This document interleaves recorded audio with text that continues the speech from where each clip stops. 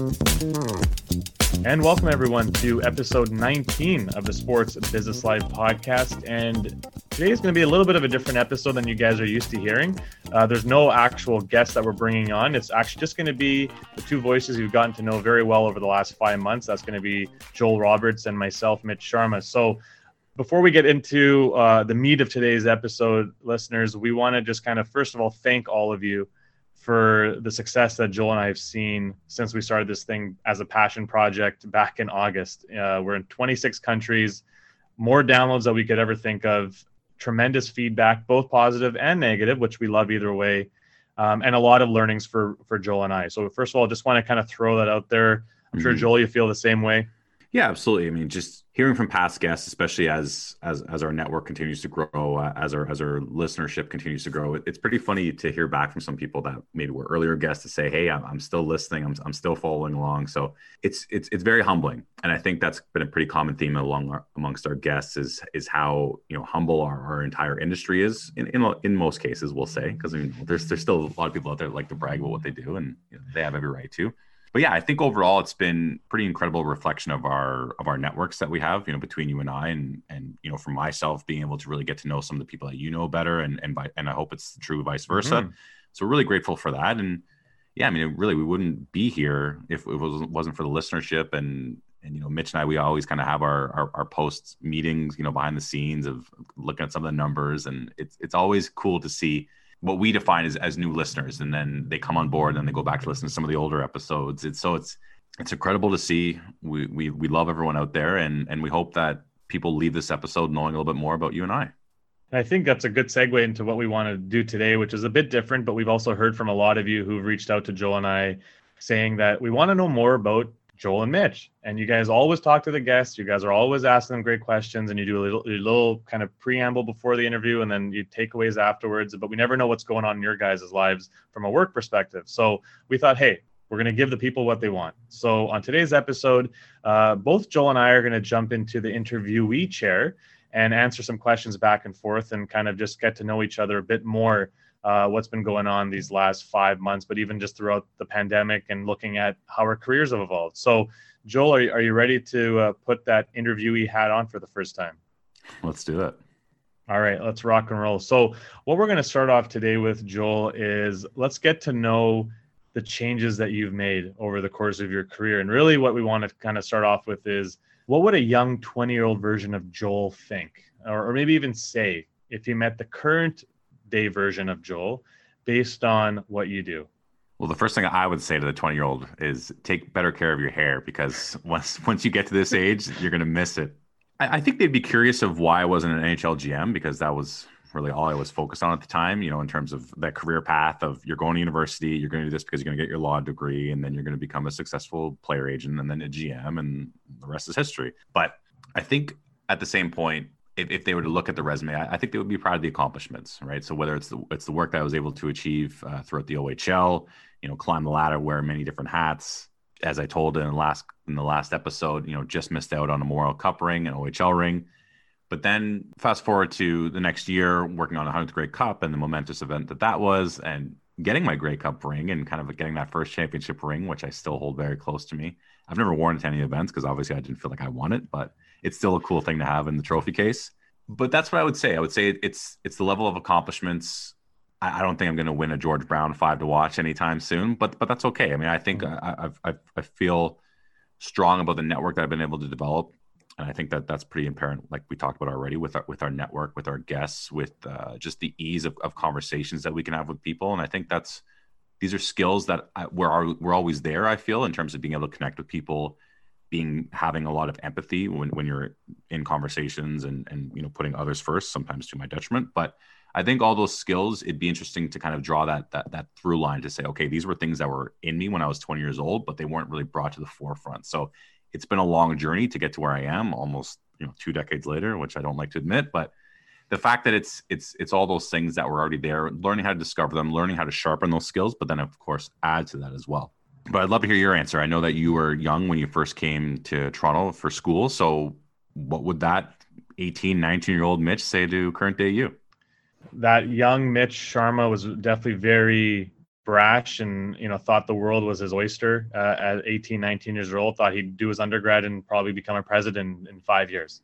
So that was his vision in his own brain. But I think looking at that version of Mitch to what I do to this present day, I think he'd be relatively, but very pleasantly surprised at the evolution of my career in terms of seeing childhood dream achieved by working for the Edmonton Oilers. I think he would be, okay, that's amazing. Well done. Seeing that I got my MBA, which was something that, I thought about doing in my high school, got that done.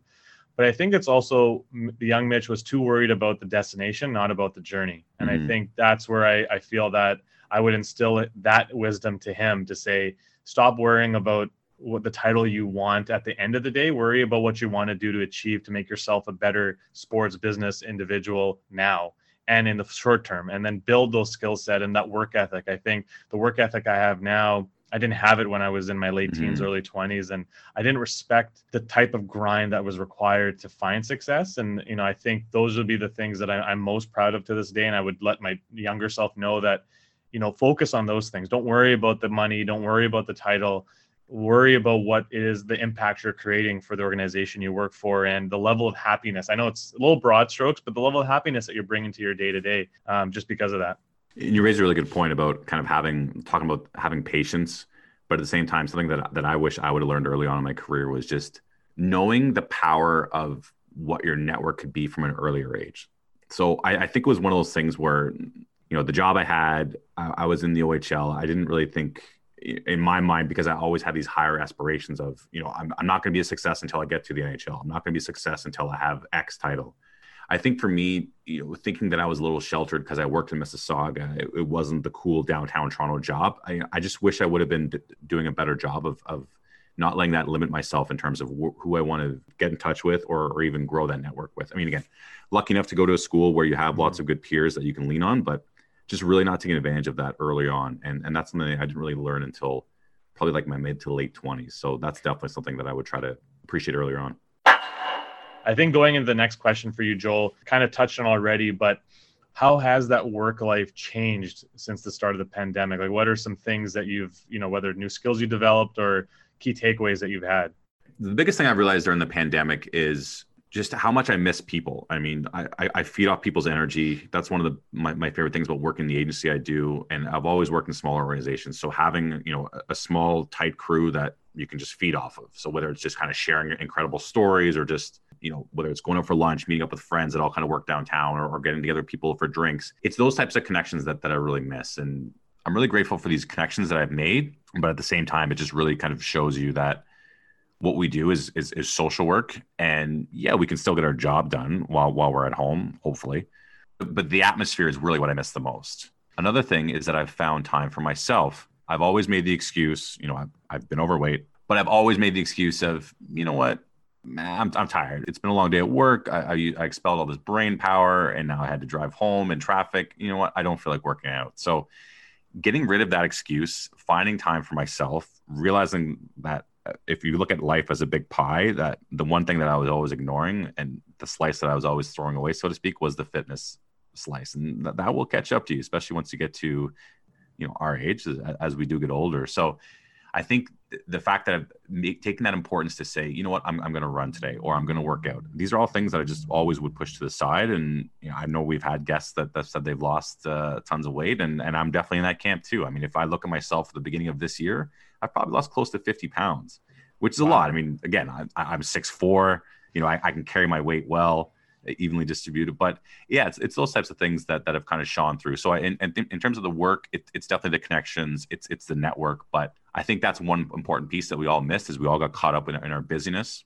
And again, we talk about going the extra mile and always wanting to be your best, but let's not lose sight of yourselves and always make time for yourself, is, I guess, my long-winded answer to this. No, there's nothing wrong with that explanation at all, Joel. I think for me, to summarize both kind of the personal and professional life of, how it's changed since the start of the pandemic, it is that personal connection to my network. And that's both obviously professional and personal, but from a professional standpoint, being in sports sponsorships, relationship management is essential to success, right? It's part of our day-to-day, not every now and then. It's every day you're talking to partners. Previous to the pandemic, I'd be knowing I could go to Rogers Center. I'd be able to maybe check in with my partners in Vancouver, Mm-hmm. in Ottawa, etc. But those are all gone right now. But obviously, we have the virtual avenues available to make those relationships sustainable. But at the same time, you miss those, a simple thing like a handshake and a hug, Mm-hmm. right? Those are the little things that we took for granted previous to this that just kind of reinforce that relationship that you're creating with your partners. And so now, what have we done to evolve from that? It's doing more daily check-ins or, every other day talking to partners. And it's been good in that way. It's just finding new ways to find commonalities in life that still maintain those bonds. So when you do come out of this, it's like, you still kind of keep its systems going, and it's, now you just get to be in the same room with them. But then second to that, for me, in terms of like how that work life has evolved, it is that sense of appreciation being around my team. And I think, not being in, even though we work for a big organization and there's a lot of people, there was still a normality around being around my team, asking them questions, getting quick feedback, and sometimes just doing the one-off brainstorm sessions, like just being able to go off and just quickly, hey, let's have a quick huddle. I want to quickly just chat about this opportunity. Now I have to, yes, I am everyone, but you just think about that. If you have an idea that's just pumping through your brain right now and you're like, well, I got to type it all out. And then how do I make sure when I explain it through typing, my team understands and resonates with exactly what I'm trying to get? It's probably not going to happen all the time. So you then have to like type it out again, or like, okay, let's hop on a call. And then it's just not as effective. So those are the little things that I miss, especially if I get those quick creative brainstorms where it's like something's hitting me real quick and I want to share it with someone. And I think you raised a really good point about empathy and patience when working with partners. So whether it's yourself working with, some of your clients or myself in the sales world, just trying to sell through some campaigns, working with properties and trying to manage their expectations of what to expect in the landscape, and having those check-ins with different, whether they are a partner currently or just one of your peers in the industry, to say, hey, what is it that you guys are hearing? What do you think the next 6 months look like? How's your planning procedure going? And then being able to apply those things. So it's shone a light on the importance of doing the right partnerships. And I think you're seeing a massive shift in that already earlier in the year, but I think it's going to hold true even more so. So making sure that it is a right partnership, it has a meaningful message, it has a meaningful connection. And so those types of things I think are something that's going to be really positive as we all collectively move forward. I should have also started off by saying congratulations. 50 pounds is not a small feat. But one thing I wanted to build on that was talking about that organization of the work-life balance. And, you talked about fitness growing even more important for you throughout the pandemic because of, let's call it, that extra time that you've been given back, whether it's from not having to drive into work or dealing with the rush hour. So how have you been able to stay organized? How have you been able to manage your day-to-day, knowing, in your role, there's a lot of people reporting into you, but you have a lot of teamwork, a lot of projects due, campaigns, etc., but then also looking at the personal life as well and maintaining both of those? It's something that I constantly strive to be better at. I think of myself as an organized person, but I've realized that I've become a creature of habit, as we all have. So being able to calendarize a lot of what I do has really helped. So setting certain reminders, blocking off times in my calendar. And these are things I never really did earlier on, but as I had more responsibility, and as you mentioned, more people to report to, more people reporting to me, it's one of those things where, okay, like how do I keep this all organized? Because this is really a massive wheel that we're trying to keep turning. So for me, I need to cut 2 hours of my calendar to focus purely on this. I need to do that. I need to set a reminder here. So sometimes it can be a little bit overwhelming when someone looks at your calendar and sees all the different color coding and they're like, what the hell is this? But I think everyone has their own system. But that to me has definitely kind of kept me on the straight and narrow when it comes to that. And of course, I think we all like our routines too. So whether it's, carving and kind of taking a look at that day and say, okay, today is a day where I have an hour here where I'm going to move my lunch to 3:00 because I can go for a run then. And not being afraid to do those types of things, because knowing that you're still getting the job done. And that's another thing during this pandemic, right? Separating work from home has been difficult too, especially if you live in a condo and you can't really get away from where your office is because you're kind of staring at it because it might be your kitchen table. But those are definitely things that have helped me a lot when trying to staying organized and also operating at an optimal level. But I'd love to hear from you because I feel like you're even more organized than I am. It's been an evolution for my wife and I because, she's in teaching. I'm obviously in banking. And for her and I, we started off on the kitchen table, just like you said. It was a situation for the first half where we didn't know how long we'd be doing this. So we didn't want to put that investment for our second bedroom to be converted into something else. So we did everything from the comfort of our dining table. And at the end of the day now, it was not the best decision because we mixed two lives together. We couldn't separate ourselves from work and personal life because even when we're sitting watching Netflix or having dinner, it's where work is right in front of us. So it's a bad mix. And then eventually we were like, okay, we got to change this up, and we reconverted our second bedroom to be a full office space, which is now also our recording studio for you and I. But it's allowed me to stay on top of things a lot more because I can focus on work. And second to that would be what you talked about, is that calendar integration of life. And I think calendar for me has just become such a more important tool to utilize, not only for myself, but for my wife and for my team at work, because I'm able to separate those two lives and understand what's important. And especially nowadays with the sunlight being a lot lower, I always block off time during the sunlight to make sure I go out for a walk, whether it's with myself to kind of catch up on some podcasting, or to go with my wife and just kind of have a nice stroll for about 30, 45 minutes. Again, just to kind of get out there, get the legs moving, get some sunshine, staying organized. But I'm also trying to be flexible and nimble. I think that's the number one thing I've learned over the last 8-9 months is, yes, we always have to be flexible beforehand, but now it's even more so because a partner is talking to you every day and is going to send you a text and be like, hey, are you cool to chat in the next 15 minutes? I may have a meeting coming up, but now I'm going to have to be like, okay, what's the bigger priority here? What's coming up even more important? That's going to be determining the outcome of a project. So having that ability to be agile has kind of risen to the top. And I think, utilizing my calendar a lot more has kind of been the biggest win for me in terms of staying organized. And I think we're kind of transitioning nicely into what we always ask our guests about, certain advice that they would like to pass on. I know we kind of did this exercise a little bit earlier on, but what are some things that you kind of learned early on in your career that you either still live by, or some of the things that you kind of picked up along the way, whether it's just words of advice or just kind of mentality?